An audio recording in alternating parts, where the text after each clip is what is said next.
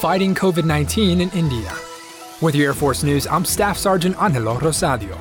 The first delivery of oxygen cylinders, N95 masks, and COVID-19 rapid diagnostic kits left Travis Air Force Base, California on a C-5M Super Galaxy and C-17 Globemaster III bound for India.